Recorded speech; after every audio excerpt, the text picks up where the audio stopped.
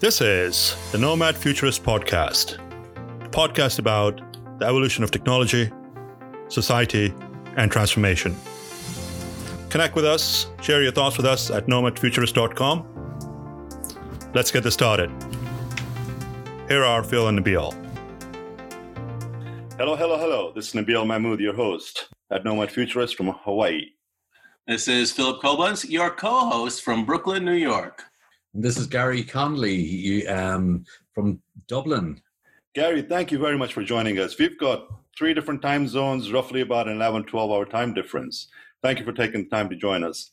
Tell our audience a little bit about yourself, who you are, what you do, and where you're at in your career. I guess I describe myself as a stubborn digital optimist who was possibly the worst COBOL programmer that was ever born. And that over the past 3 decades, I'm working towards my correct level of incompetence, working in and around data. I love data. I think the power of data, it's always been one of those wonderful things that whether you were reading smoke signals across mountains or whether you were just last week invented the next greatest AI algorithm, the power of the data, timely and accurate, it fascinates me. I never could do much with it. I could never work out how it all works. But I found, because I was a really bad programmer, dealing with really intelligent programmers, they tend to like to talk in zeros and ones and binary, which the rest of the world doesn't understand.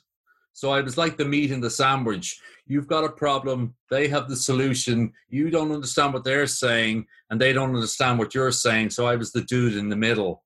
That was like the translator.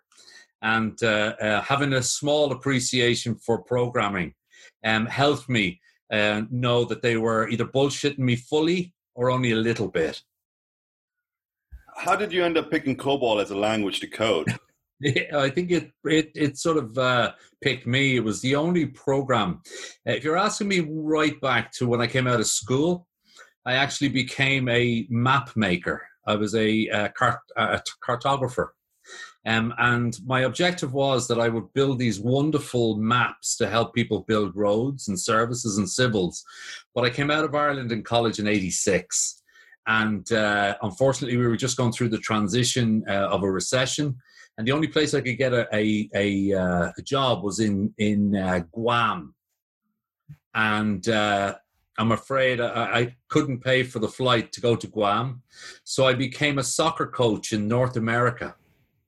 And to me, North America in the mid-'80s was streets of San Francisco, Miami Vice, Kojak, and I ended up in a place, so you can imagine what I was expecting, and I ended up in Gannon University in Erie, Pennsylvania. Now, I've nothing against Erie, Pennsylvania to this day, but it wasn't Miami.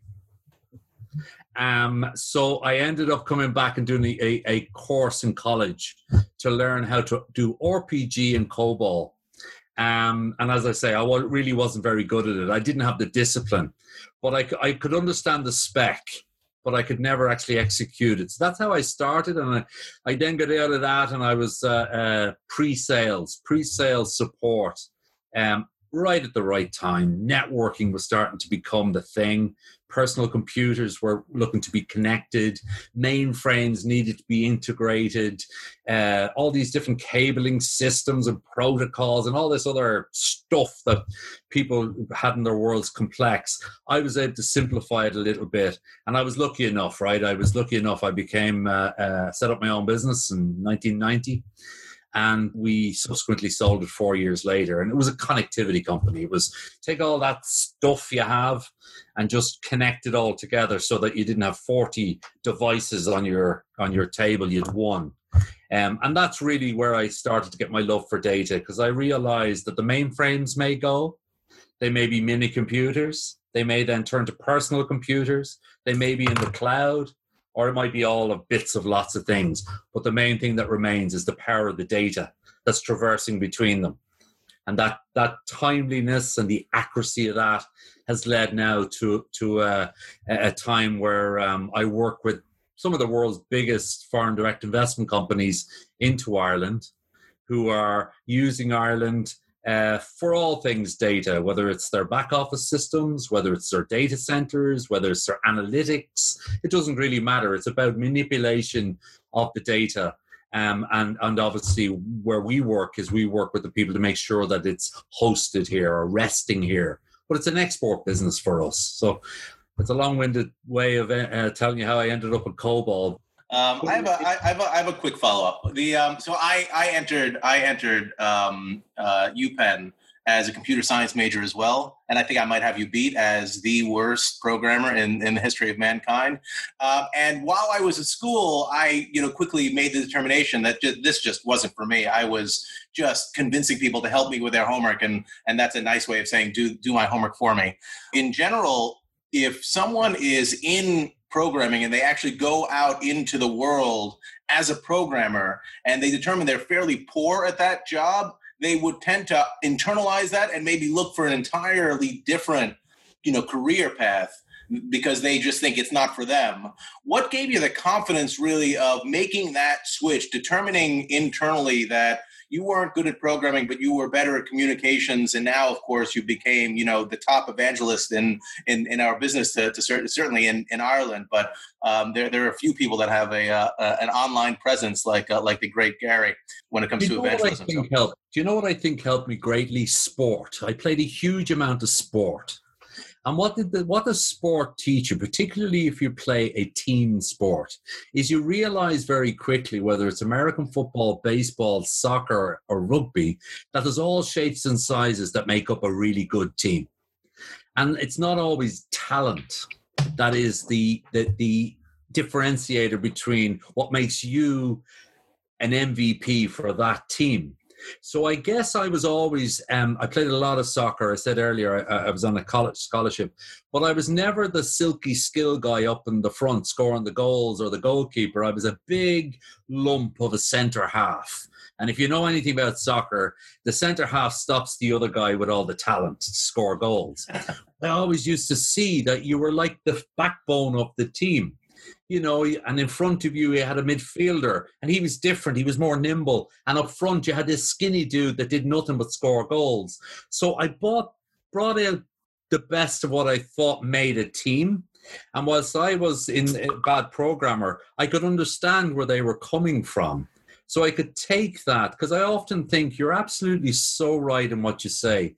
We take failure for defeat, and whereas actually it should just be like a thing that we then subsequently call experience. I mean, the experience to me is just a label I give for all the mistakes I've ever made in my past. And that's really how I see things, is that, okay, you're going to make mistakes. But I think, as you rightly said earlier, just don't make the same mistakes as the last dude. Learn from his mistakes to make your own. And then hopefully you're able to say to some other guy, I'm not sure what your mistakes are going to be, but you're going to make them, identify that they are mistakes quickly, and don't ponder over them. Just move on, learn from it and move on. So I guess it was sport. I use sport a lot in analogies, and particularly when I'm talking to younger people in college and university. Because unfortunately, and I speak about the Irish and maybe European educational system, it's quite theoretical. Whoever learned to drive a car in a theory book? Nobody. So you try and teach them or talk to them about what they do know. And a lot of them are very good at sport. They understand sport, play with your head up, look around you, look for differences in people. Because usually even in our life partners, if we were all the same, we'd actually then get very bored with the conversations, etc. So I think sport was one of the greatest things I knew more about and I'd experienced of. And it's hard, and collaboration. I mean, is sport the greatest collaboration success for us all to get behind? Probably. You have big ones, you have small ones, you have tall ones, you have dark ones, you have bright ones. And I use sport as a great way to bring me to the next level and try and collaborate with people. Yeah. That's a great and a unique skill that you've actually developed and brought to the forefront. You mentioned earlier the challenge as far as education UK and in Ireland for that matter, we've got the same challenges as the United States. So what do you see the future of education? Are we looking at potentially exploring the idea of vocational schools whereby we expose kids and the younger folks to tools, resources, platforms, whatever the case might be, as the new way of doing it? In the US, I'd say that we have not had an educational reform since the Industrial Revolution. We are stuck in doing things that we've been doing for a long time. Are you experiencing that there is a little more uptake in vocational education? Here's my thoughts on it. Firstly, I'm very lucky. I have an 11-year-old here, and I have a 17-year-old. So for music, I know who Post Malone is. Imagine that, because I listen to him. So, there's nothing like staying current with just the words and the jargon and stuff, because then you can talk to them. And they're my greatest research and development tool, actually listening to their norms. Because I often listen to thought leaders from big companies, and they're talking about second and third hand stuff. They don't actually know that the kids already know that. The next generation know that. To your point, I think, and again, sorry to go back to my own case, I had a great advantage also when I was a kid, because my parents had the foresight to get me Britannica Encyclopedia for home. So when I came home, I had the equivalent of Google on the wall in 1981, where I could augment my projects with my school books with stuff from this. And the most important thing they did was they kept up with the updates. So I don't know if you remember, you used to get an update every year and you were able to get the most up-to-date info. But now we're at a situation where Google and other search platforms, it's sort of nullified knowledge. So now what we're at is, how do you apply that knowledge? Because now I can Google now. You can go to 5 universities, do 25 courses, be a master, be a doctor and the whole thing. And a quiz master could ask me and you a question. And you could have it in your brain, but I could just Google it and 2 of us have the same answer. So knowledge, unfortunately, has very little value. The main thing we need to teach our kids is application. How do you apply that knowledge? Because it still needs, you can tell people A, B, C, D, E, F, G, you can teach them grammar, but there's still a big difference then with somebody who really knows how to put an essay together. A start, a middle, an end, a summary. So I think what we're starting to see is those that are applying skills of application, but sport is a great way of telling a kid, it doesn't matter how fit you are, you got to apply yourself. It doesn't matter. So in terms of what we're finding is critical thinking skills are way more important now than ABCs, remembering all of the sonnets with Shakespeare or Chaucer or whoever. How do you apply that information? So what we're trying to do is, and I guess this is in the industry itself, in the data industry, is to me, to get talent into this industry is there's 2 words in data center. Data and center. The centers are a very different set of skills, and they will develop over the years and become more efficient and stuff, but there is going to be a huge opportunity for the data side of this industry. How do you make the center more efficient? Algorithms, AI, all that type of stuff. That's how you attract in people to the industry. But you'll always have people, like in a construction industry, you'll always have the builders. They're an essence of building. But really now the architects, the quantity surveyors, the engineers, all those people who maybe do the designing of it, that's how we have to make it more sexy. And talking about PUE is not sexy. Talking about what you can do with the data, like Airbnb, like Uber, like Netflix, like that's exciting. That's real disruption. That's changing the way people behave in the world by your efforts, not really by making a certain widget or a doofer 0.5% more efficient. It's a bit like the engine of the car. Everybody wants to be the designer. Nobody really wants to fine-tune the spark plug. Until you get them in, and then you send them down to fine-tune the spark plug. But don't sell it that way. So what advice would you give someone wanting to enter into data center in the technology market space? I think the same advice that I give to anyone, whether you're young or old. Do you like it? Does it fascinate you? Why are you doing it? Because the why is the real essence of everything. The how we'll get to, but why are you doing it? What do you want to actually do? Why do you, for instance, do what you do today? Probably. Is that a real question? Yeah. Why do you do what you do? You probably love it. I think the question really is about what you enjoy doing, right? So I do what I do because I enjoy doing it. And something we try to say on the podcast over and over again is that, what allows someone to be successful isn't that they are the best programmer in the world, but they very well might be, or the best data center engineer in the world, or the best infrastructure guy, but they actually enjoy getting out of bed and doing what they're doing. And so many people try to focus their career journeys on either what they think is expected of them or where they can earn a buck. And they're still in this mindset of looking at a job as something that you do that's unenjoyable. And then you get to go home and, just kind of decompress from that job. And certainly there's some element of decompression. Nobody can be on 24 hours a day. But in general, what takes some of that pressure off and what makes you successful is focusing not on necessarily your passion. There's a podcast I think we dropped today or tomorrow with Christian where he, distinguishes between following your passion and following your desire. But just the notion of like trying to determine what you enjoy doing and making that determine your career path rather than determining the career path first and then just kind of willing yourself to it, I think is a huge distinction that sometimes kids that grow up in an environment that is full of expectations that in many cases are unrealistic sometimes lose.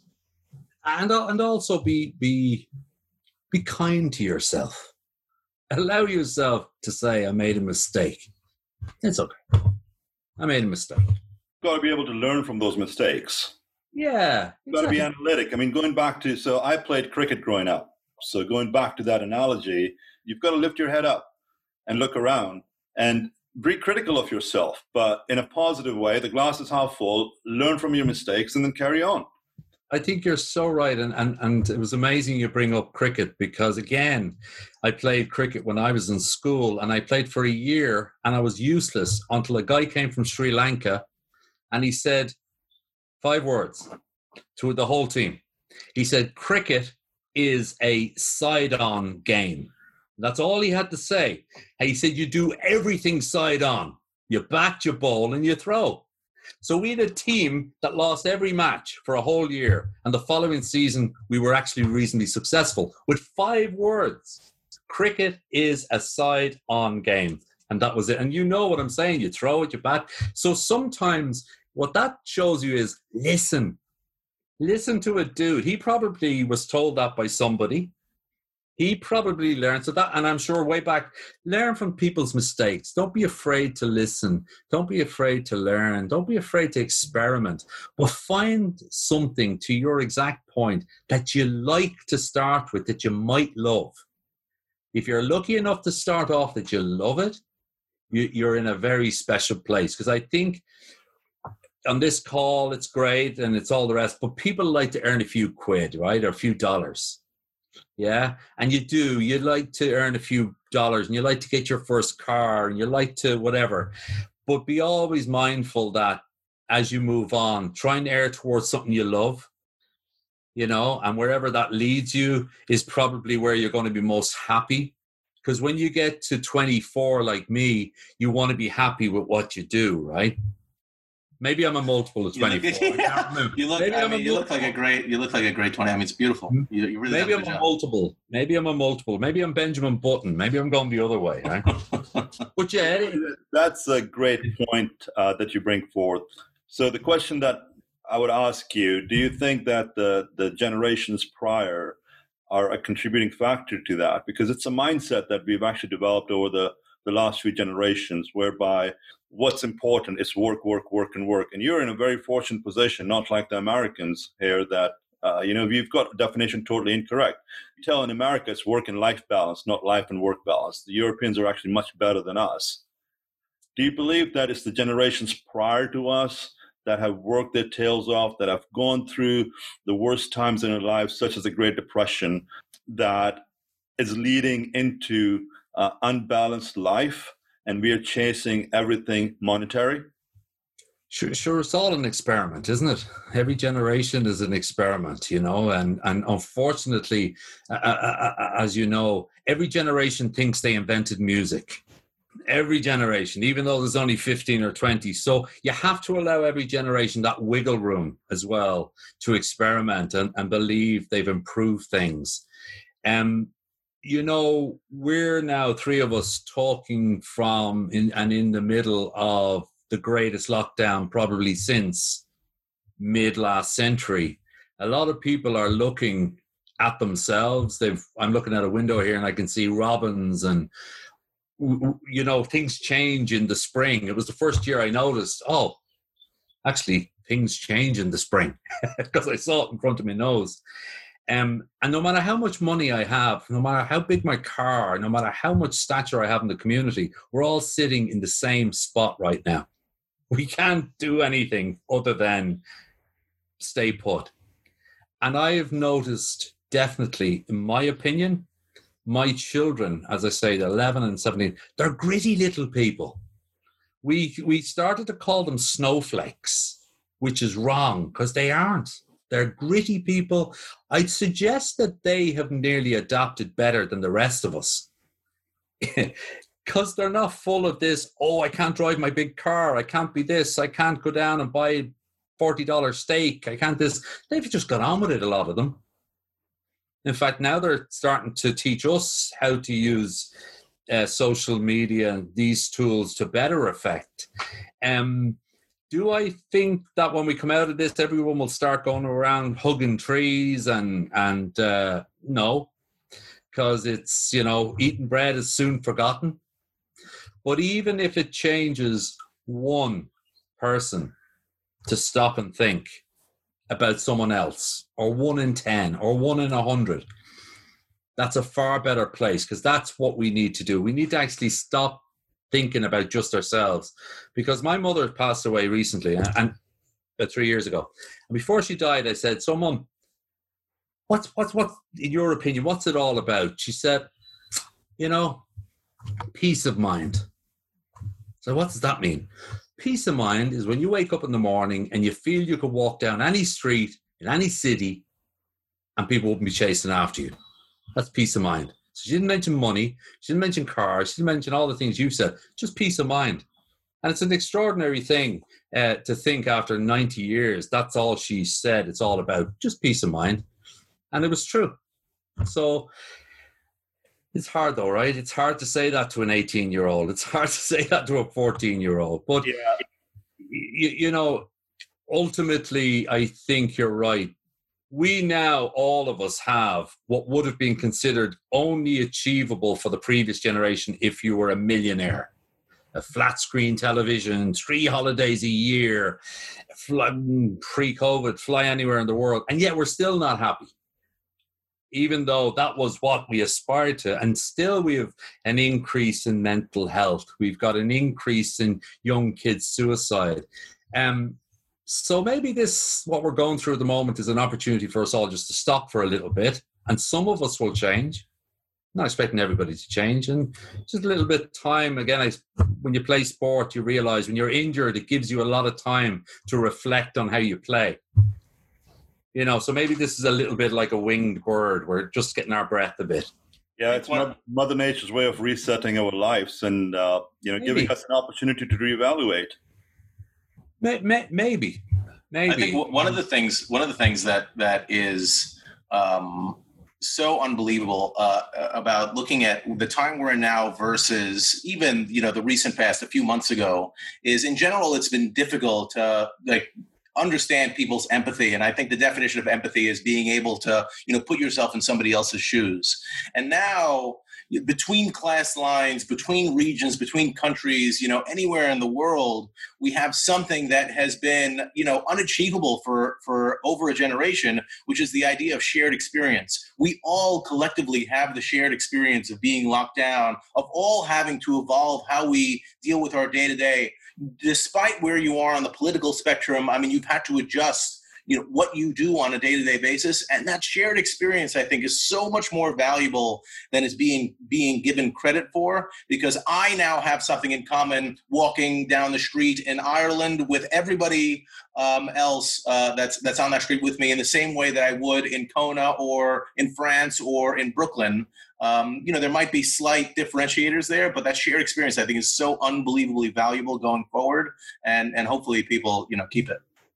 And when you feed that then into use the words community, shared experience and stuff.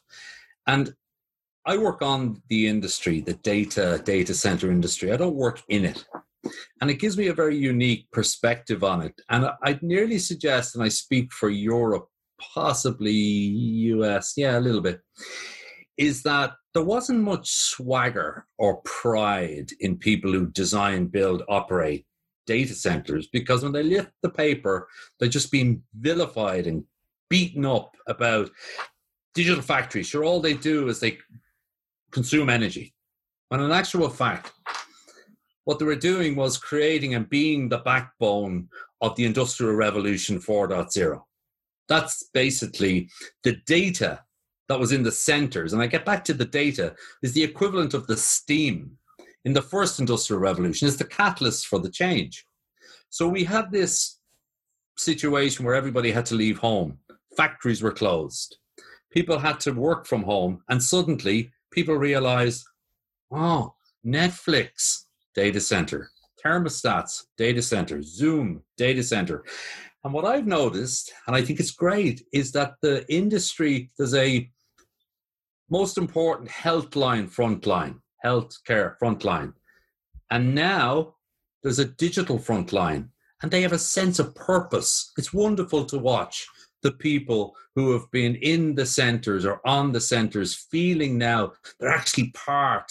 And I don't think that's going to change. I think that people will greatly appreciate the work that was done and is being doing by the digital frontline to create the current norm. I don't think this is the new norm at all. I think this is just the current norm, which will evolve into the new norm once we're allowed out, and maybe another year on. And then we'll have what McKinsey are now calling the next norm. Jesus, it's hard to keep up, huh? Well, that's the new norm. The new norm is the next norm, is the current norm. But I think that that's the key thing. That's the message that we have. If we're trying to attract talent, you must have purpose. You must have a purpose. We started a thing last year. We were really a host in Ireland. We basically promote Ireland, and we also promote the Irish, right? And no matter how many gazillion watts of renewable energy the industry was buying, people just said, couldn't get it. So I started this thing called DCs for Bees, right? Why did I start that? Because my daughter came in here 11 years old and said, Dad, do you realize that we are the first generation, us gang, to know the enormity of the bee pollination problem? 50% are going to be gone, extinct in 50 years. And we're the last generation that can do anything about it. 11-year-old tells me in a project. I said, okay, that's the end of that. We'll do DCs for Bees, and we'll plant 100,000 trees, and we'll save this and we'll save that. And suddenly what happened was we brought the community together, not talking about power or PUE or UPSs or data or anything, brought them together for a purpose. And the purpose was being able to go home to their kids and say, do you know what I did today? I went out and I planted 25,000 trees with another gang, and they suddenly were able to talk about stuff. Purpose, a sense of purpose. It's a wonderful thing. To your exact point, a sense of shared experience, all that type of stuff. The best fun we had all last year wasn't boozing in New York or San Francisco or anywhere, was actually planting trees, expanding hedgerows, And people still talk about it. It's a shared experiences, and it was a great thing because there's a sense of purpose. So now when we're talking, a big part of what we talk about is, and by the way, all the boss men of that company were up a hill, and they get as dirty as you do, they're useless as you are, or they're as good as you are. And that's the sense of community, that we will attract more talent. What's your purpose? This is a thing they taught me last year. I didn't know what that meant. I don't know if you guys know what it means, but it's a big thing now. Purpose. Because they sort of know they can earn money. We didn't. We thought we'd have to. Right. We didn't know we could earn money. We didn't know that we could actually go out and get a job and get paid for it. These guys do. They do. They have a sense they can earn money. So now they're sort of saying, well, what's the purpose of all this? Well, maybe bees could be it, or what they stand for. You know what I mean? So the current state of affairs, where we're at, what do you think are the biggest challenges and hurdles as we move forward into this new and continuous definition of the norm? Unemployment, which in its pure sense is you've got certain industries will benefit, digital industries will benefit. Is a great engineer that's working in the hospitality industry or the retail that are going to really get hammered? Is he a transferable skill to data centers? Absolutely. If he does good things the right way, the right order, for the right reasons in hospitality, he can do it in data. My greatest sense is, like the last recession, it's mental health. Mental health is the biggest challenge. We're already seeing it, certainly in Ireland, is that people's sense of purpose for themselves and their lives, the hunter, the farmer, the gatherer, it all goes quite primal when you're looking out of a window, and you, not only is your job gone, but your industry might be gone, and you start to internalize, and mental health is going to be, in the short to medium term, a challenge. Longer term, I think there's two other tsunamis coming. Honestly, I think that current crisis on temperatures in the world is going to create a tsunami of migration of peoples away from lands that can't be inhabited. You saw it already this year, earlier, or maybe last year in Australia with the fires and stuff. That's going to create a tsunami of people moving, certainly into Europe, and possibly up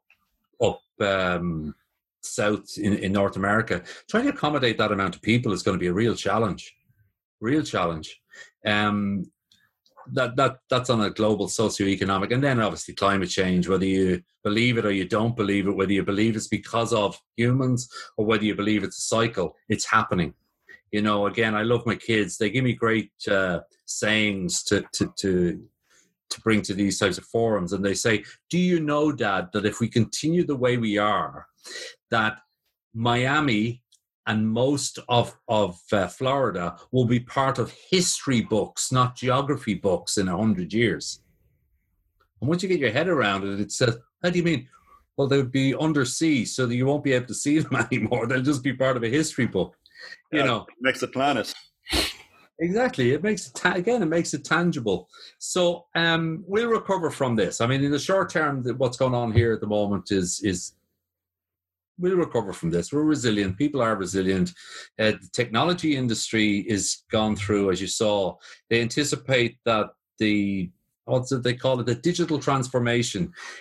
Digital transformation of all industries, top to bottom, as part of the Industrial Revolution 4, has achieved in 2 months what they anticipated in 2 years. It's extraordinary. People who said it couldn't be done. You couldn't have 8,000 to 10,000 people working from home for Barclays Bank. Guess what? There's 8,000 to 10,000 people working, and they're not going back. They're not going back to 8,000 to 10,000 people working in downtown New York or London, because that's insane to have all those people like bees going into a city and then leaving. So I think socioeconomic changes that were said that would never work, well, it's working. So all the detractors we're going to have to find a way to, so do we know what that's going to look like? No. But do we know that a blend of office and home working, and to your exact point about, am I living am I working? Am I working to live, or am I living to work? Now we can sort of be more empathetic. HR people can be more empathetic. And actually, you know what? It'll probably get more staff because you're empathizing with me. I have 2 kids. I can only work 3 days a week. I think that's all gone now. That whole dynamic of, if you want to work for us, you have to be in the office 5 days a week. That's nonsense. It's amazing. Over the last 10 podcasts or 11 podcasts, we've been talking about work from home, work from anywhere being the new norm, and people's efficiencies improving. The work quality is going to improve. The lifestyle is going to improve. And it's going to give the opportunity whereby employers will hire the right people, no longer just bums in seats like the way you've stated. You're going to get the talented people up, and the ones that have been working the system are going to fall out. I'm not sure it's going to be as seamless as we might think, because like all experiments, which is what this is, and this is like the prototype. And now we're starting to see that people are working 37 hours more per week than they did. That's not sustainable. You're starting to see all sorts of other stuff. But in terms of a blend of the two, demonstrable evidence that it works or it doesn't work, that's that part that, we've all worked or been part of companies where the guy is 2 years to retirement. It won't work. Why? Because he doesn't really want to change again. The IT dude who didn't want to go to the cloud. Why? Because he's got PCs. He understands them mainframes. That's all gone now. Organizations are going to realize that they're going to have to be flexible. They're going to have to be more dynamic. This may be something that, whether it's COVID-19, COVID-20, COVID-23, tsunamis due to the earth changing its climate, the one thing that we're going to have to now be more mindful of is that whatever you think is the norm could be just something totally different in a year or two. That's where we said earlier about learn from your mistakes, learn from your ignorance, learn from the fact that, it's only in China. Oh, it's only in Europe. Oh, it's here. Everything has become a global reach, and it could be within a matter of hours. That's it. Let's learn from each other. As I said, we're only a settled tribe. 13% of North American people call themselves Irish. Jesus, if you all come home, we're goosed. Yeah, we love you, but don't all come home at the same time. Give us some. You settled in Erie, Pennsylvania. We're all allowed to come back to Dublin. I settled in Erie, Pennsylvania for all of 2 semesters. And I met some really wonderful people there from a community called the Amish community. And did I learn from the Amish? Absolutely. They tradespeople you've never seen making wood and carpentry and stuff. The discipline of them was just awesome. And at a time when I guess they're still around and I guess they're still doing their thing, but the craftsmanship of these people was wonderful. There's something to be said for that idea, right? That idea of being self-sustainable and having a lot of those skill sets. You talk about the Amish community. We had Mark Deely on the podcast a few weeks ago. And he was, one of his main focuses, his main points is that, people aren't going to understand, how to make a fire, how to build a tent, how to build anything, because, those skill sets are, have largely gone by the wayside. So, I think, one of the nice things about the stay-at-home things is it's allowed us to refocus and recognize, what we need to do. I mean, look, I wasn't really going to the barber a lot before this whole thing, so that hasn't really impacted me specifically. I don't know if you can tell, but I can do this haircut myself.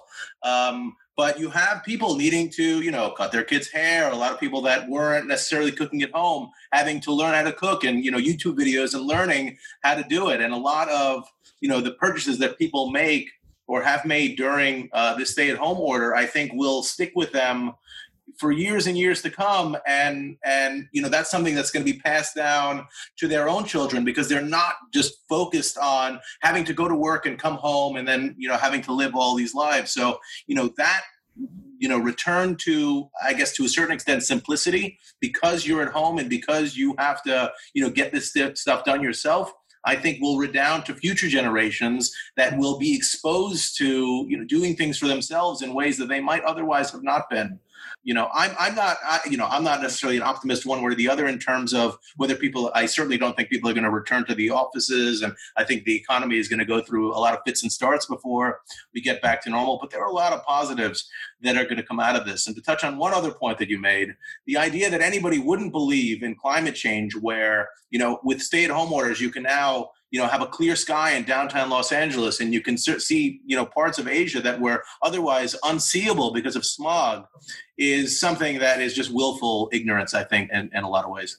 Well, as we said a number of times, it's demonstrable evidence now. Who would have ever thought that a dolphin would swim up in Venice? Who would have ever thought here in Dublin that there would be more swans going up our main river than cars on the road? There's a place and a time for everything, and this is a time not to be ignorant of science. Something invisible has nearly wiped us out. Of all the things that we thought was going to really disrupt us, it was going to be Amazon, Google, Microsoft. Yeah, it could have a nuclear war, right? But it's really a bio war. Gary, many science fictions present this dark vision of the future. Yeah. So based on this conversation, are you optimistic or pessimistic about the future of humanity? Optimistic. When you look back, I love history. Oh my God, do you ever watch Tenements of 1960? Do you ever look at the poverty of the 40s, the 50s, the 60s? People no shoes, and they were, that was when George Orwell was predicting 1984, Big Brother and stuff. Optimism, what is optimism? Optimism is when you're not blinded by your own circumstance, when you see the quality of life of the planet and the people in the planet. Can my quality of life in Ireland improve hugely more? I don't know, actually. Can my children's quality of life? Depends what you call quality of life, right? At this stage now, my sense is that people like us on this call, I'm having way more fun giving back than I am getting this way. Bees and all this type of stuff. I will be optimistic that we have the tools and the mechanisms to use data to solve so many more problems than we ever thought we could. Ignorance is our biggest challenge. Humans are our biggest challenge, not computers. I'm not scared of computers. I'm way more scared of people. Way more scared of people. Ignorance of... But that's the bit we need to... That's what democracy is meant to be all about, isn't it? Absolutely.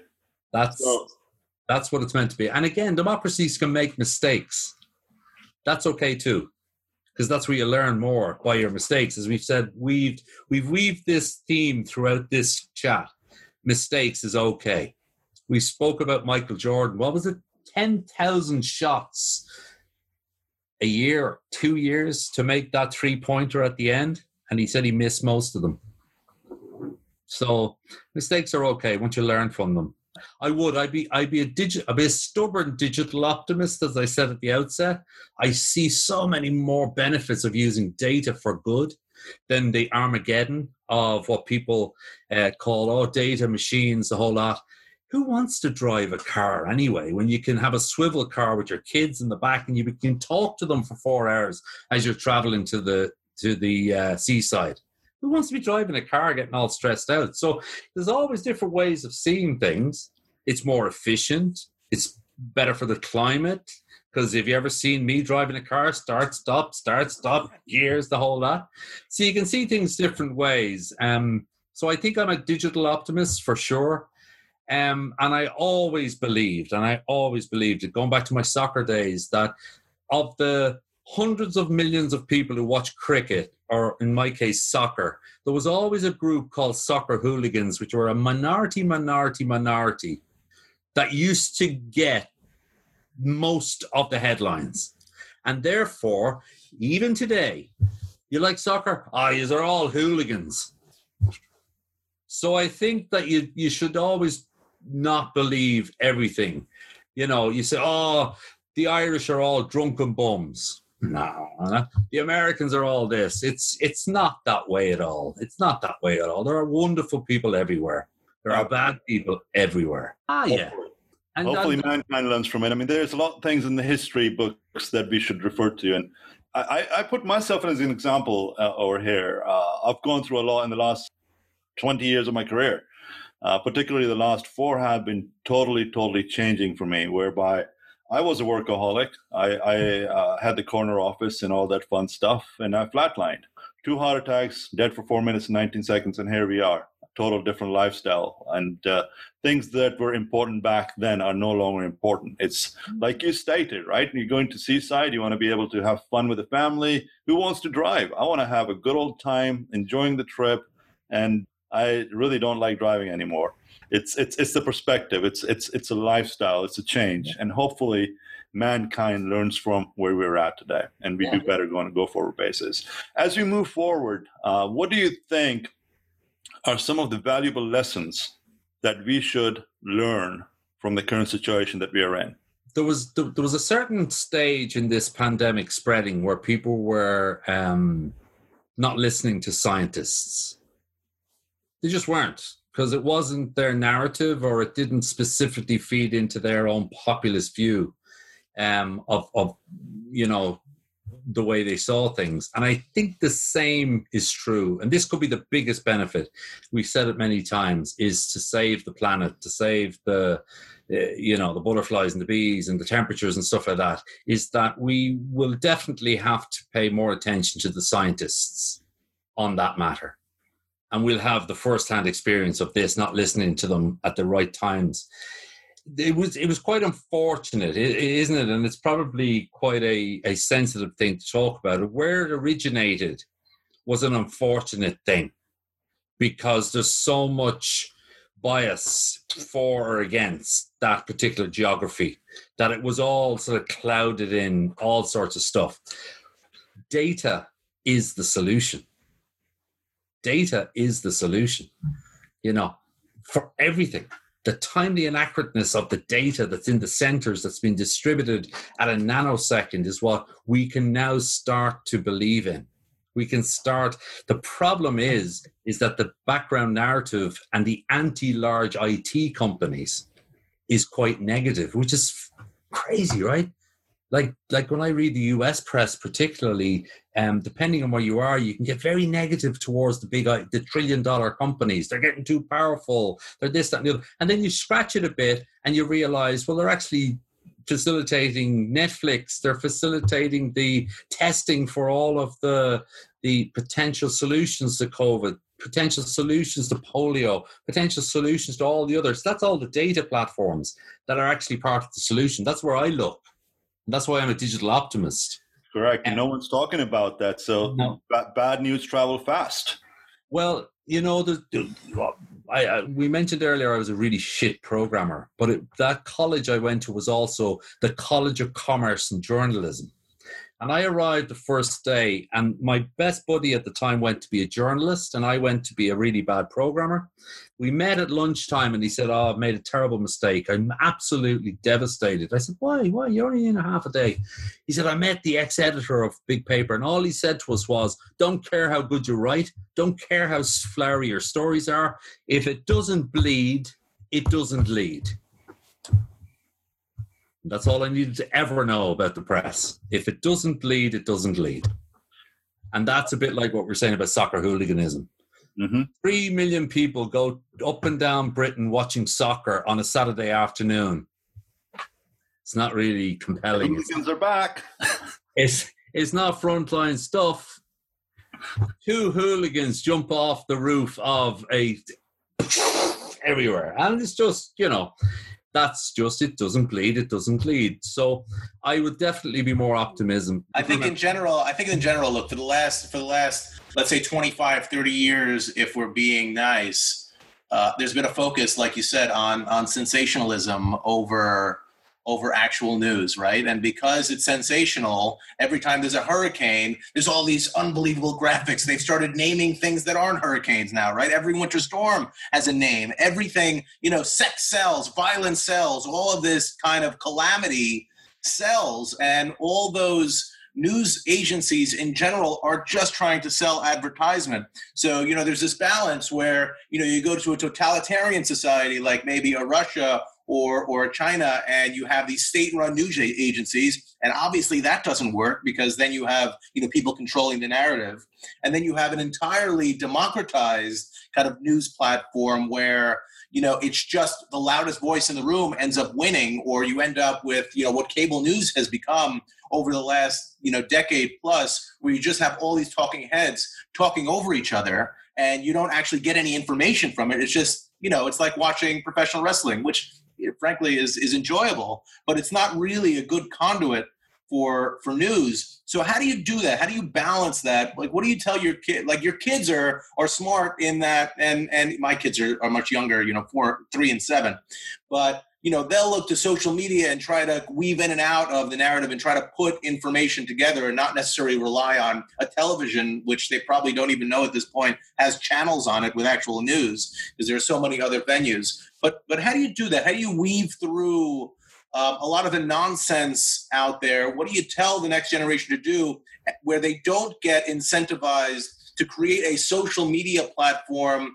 that is, a similar type of ghettoism where they're only friends with people that have their similar viewpoints and they're kind of compartmentalized in that way? How do you find that balance? I gave that some thought only a couple of weeks ago. I got a brand new phone, and I looked at the apps that I had on it.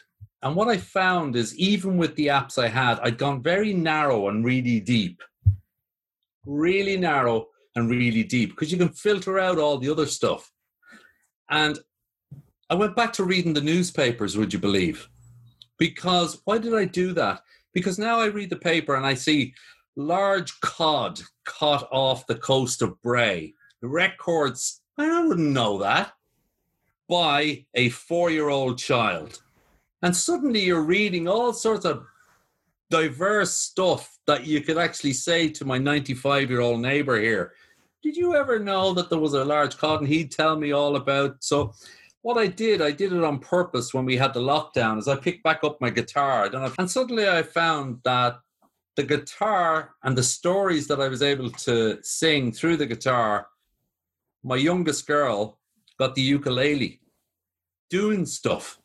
Just doing stuff. To your exact point, just doing stuff creates other doing stuff, if that makes sense. And it's quite extraordinary.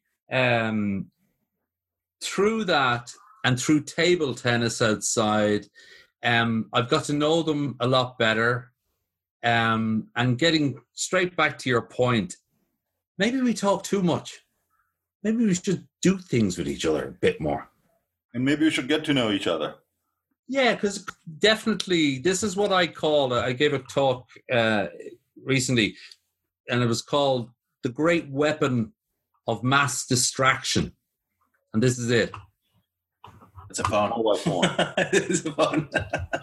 The greatest weapon of mass distraction, right? And that's sort of put that thing away for a little while. And see how things develop. You mentioned the Scouts and all these guys. They're, believe it or not, in Ireland, they're on a massive rebound, and not just because of this. The Scouts and the Girl Guides and the people are pushing their kids out to rub sticks together and make fires. Trying to get them back. And what they've done, which is very clever in my opinion, is they've brought coding in as one of the disciplines. So rather than having sort of a camp of kids who like to rub sticks together and a camp that likes to do Python programming, they said, okay, well, maybe those kids like to do both. And they changed. And they have now where you, as part of learning to do knots and learning to rub sticks and make fire, you do coding. It's brilliant. I mean, I guess that's evolution, isn't it? That's somebody using the head. And I guess that's to Nabil's point. It's kind of this parallel track, right? You have the standard university, process and the programs, which are really difficult to evolve, and you almost have these vocational systems that are, being introduced into early childhood education, or whatever hobbies or other things that people leverage in their whatever spare time is. Yeah. And you're kind of vocational learning on the same track as traditional learning. It's really interesting that you say that, because there's a club that was started in Ireland, Programming Geek. He wasn't a sporty guy. It's called Coder Dojo. And it's worldwide now. And it was very simple. Talking about keeping it simple. Dojo. He picked a word, dojo. And what dojo means is, I will teach you only on one condition. All the martial arts dojos. That dojo bit is because I will teach you on one condition. You commit to teach others. That's what a dojo is, right? So he took that and he called it Coder Dojo. And he said, there'll be 2 rules. The first rule, be cool. Whereas, don't get uptight, be cool. The second rule, which is just genius, you look for genius, ask 3 before me. So what did he mean? The traditional educational system is, I'm the teacher, I know everything. I'm the teacher, I'll tell you what to think. Ask 3 before me means ask 2 of your peers or 3 of your peers before you ask me a question. Because guess what? The smart kid is probably the mischievous kid. The smart kid is probably bored out of his head. The smart kid is probably the one that wants his peer to see him as something other than. So he becomes the educator. And suddenly you've got these kids who, are teaching each other. And it ends up that the mentors, they just turn on the Wi-Fi and make sure the kids don't invent some porn site that they'll all go to jail for. But effectively, he becomes the facilitator. So ask 3 before me, in my opinion, was just genius, absolute genius. Because we all know the kids that are really great at programming, but they become slightly socially out there. And what they need is social skills. So they're dragged back by the other kids. Hey, tell me how this works. You're so cool. I think you're great. Those kids are the ones that need their social skills boost. And it flew out of the traps like a rocket by a 16-year-old, 4 12-year-olds. So I learned that. And you learned that, and now I've told you, you can tell others. But sometimes, it's the solution is in plain view. And so honestly, the mentors just turn on the Wi-Fi and make sure that they don't set fire to the place. It's brilliant. What a brilliant story. So if you look at the data center industry, you look at the tech guys, you look at guys like us that are on the podcast, V-Transition, it's taken us 30 years to get to where we're at today. We were the cool kids, but the cool kids were under a stairwell coding to now having the corner office and making sure that the world is connected. Let the record show that Nabil was one of the cool kids. I'm not sure that I fall in the same category. I was definitely banging the football against your corner office. I wasn't. But it's interesting what you're saying. What defines, and this is one of the things that's fundamentally changed because of the industry that you guys built, is that if you were going to be successful, give or take, the model was you had to have something so unique that venture capitalists will put money into you, that you could then buy a load of kit that would develop it and prototype it and stuff. Now, sure, you just have an idea and you can test it as a service with Amazon, Google, Microsoft as a service. You don't have to even go to get your prototypes going. You certainly don't have to go and work for Bell Labs with a big weight coat. So it allows you the whole dynamics of this as a service OpEx model means that you get like the last recession. When you know, the reason that I know we're going to be fine is that if you look at the last recession, look what came out of it. Uber, Spotify, Airbnb, Netflix, you know, all those companies came out of the middle of the last Great Recession because they had to innovate. They had to get on. And they didn't have to have a lot of money. They just had a few quid to get AWS or Azure or something like that. Whereas before it would have been, I can't do anything because I need 15 Sun Sparks and I need another 25 operating systems licenses. All those inhibitors are gone, which helps greatly when you've got a young kid in Namibia with a Huawei mobile phone who has an idea. He can actually prove the concept. The way we typically, wrap these podcasts up are to, kind of get your final thoughts on what you would say. I only had this discussion with my older girl yesterday, where I asked her about me. I actually asked her, I said, what do you think now you're becoming? She's a young woman, right? What do you think I've taught you more than anything? And she said, be kind to yourself. Be kind to yourself. We're our greatest critics. We're our own greatest critics. Be kind to yourself. Be nice to yourself. We talk about being nice to other people and all the rest. It's a bit like that old saying, how can you love someone else unless you love yourself? And that can be taken as being narcissistic, and it can be this and that and the other, because that's all got lost in the translation. But like yourself, if you can like yourself in your behavior and be kind to yourself and conduct yourself, I don't think any of the platforms, you'll conduct yourself accordingly then on the platforms. And don't be somebody else. Be yourself. You saw me on this, find your words. And she said to me, yeah, I think that's the one thing you taught me, Dad, was to be nice to myself. Give myself a bit of slack. And it was interesting. So I guess that's what I'd say, to give yourself a bit of slack. Be nice, be kind to yourself.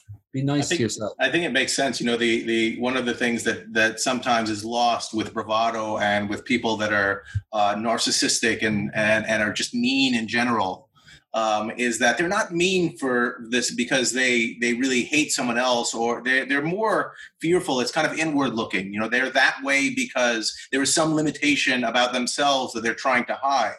So inherently, you're right? If you can find peace with yourself, just like your mother said, if you can find that peace of mind with yourself, you're inherently going to just be a better person, both personally and professionally. Fundamental 101s of being a nice person. It's amazing. You have the most beautiful smile, Nabu. It's amazing the reaction that it has on us. Oh, look, I'm smiling now too. It's amazing. It's just a thing, is that maybe we just have to be nicer to each other, and then you don't know where it'll bring us, will we? To summarize what you just said, love yourself, live your life, and be a change agent and make this world a better place. I think so. Be yourself, because everybody else is taken. This has been great. Nothing lasts forever. Markets will come back, currencies will rebound, businesses will go on, and we'll all move on. That could happen next week, next month, or next year. I'm confident that those who prepare rather than panic will come out of this stronger. Thank you for joining us. This has been brought to you by Nomad Futurist. Check us online at nomadfuturist.com.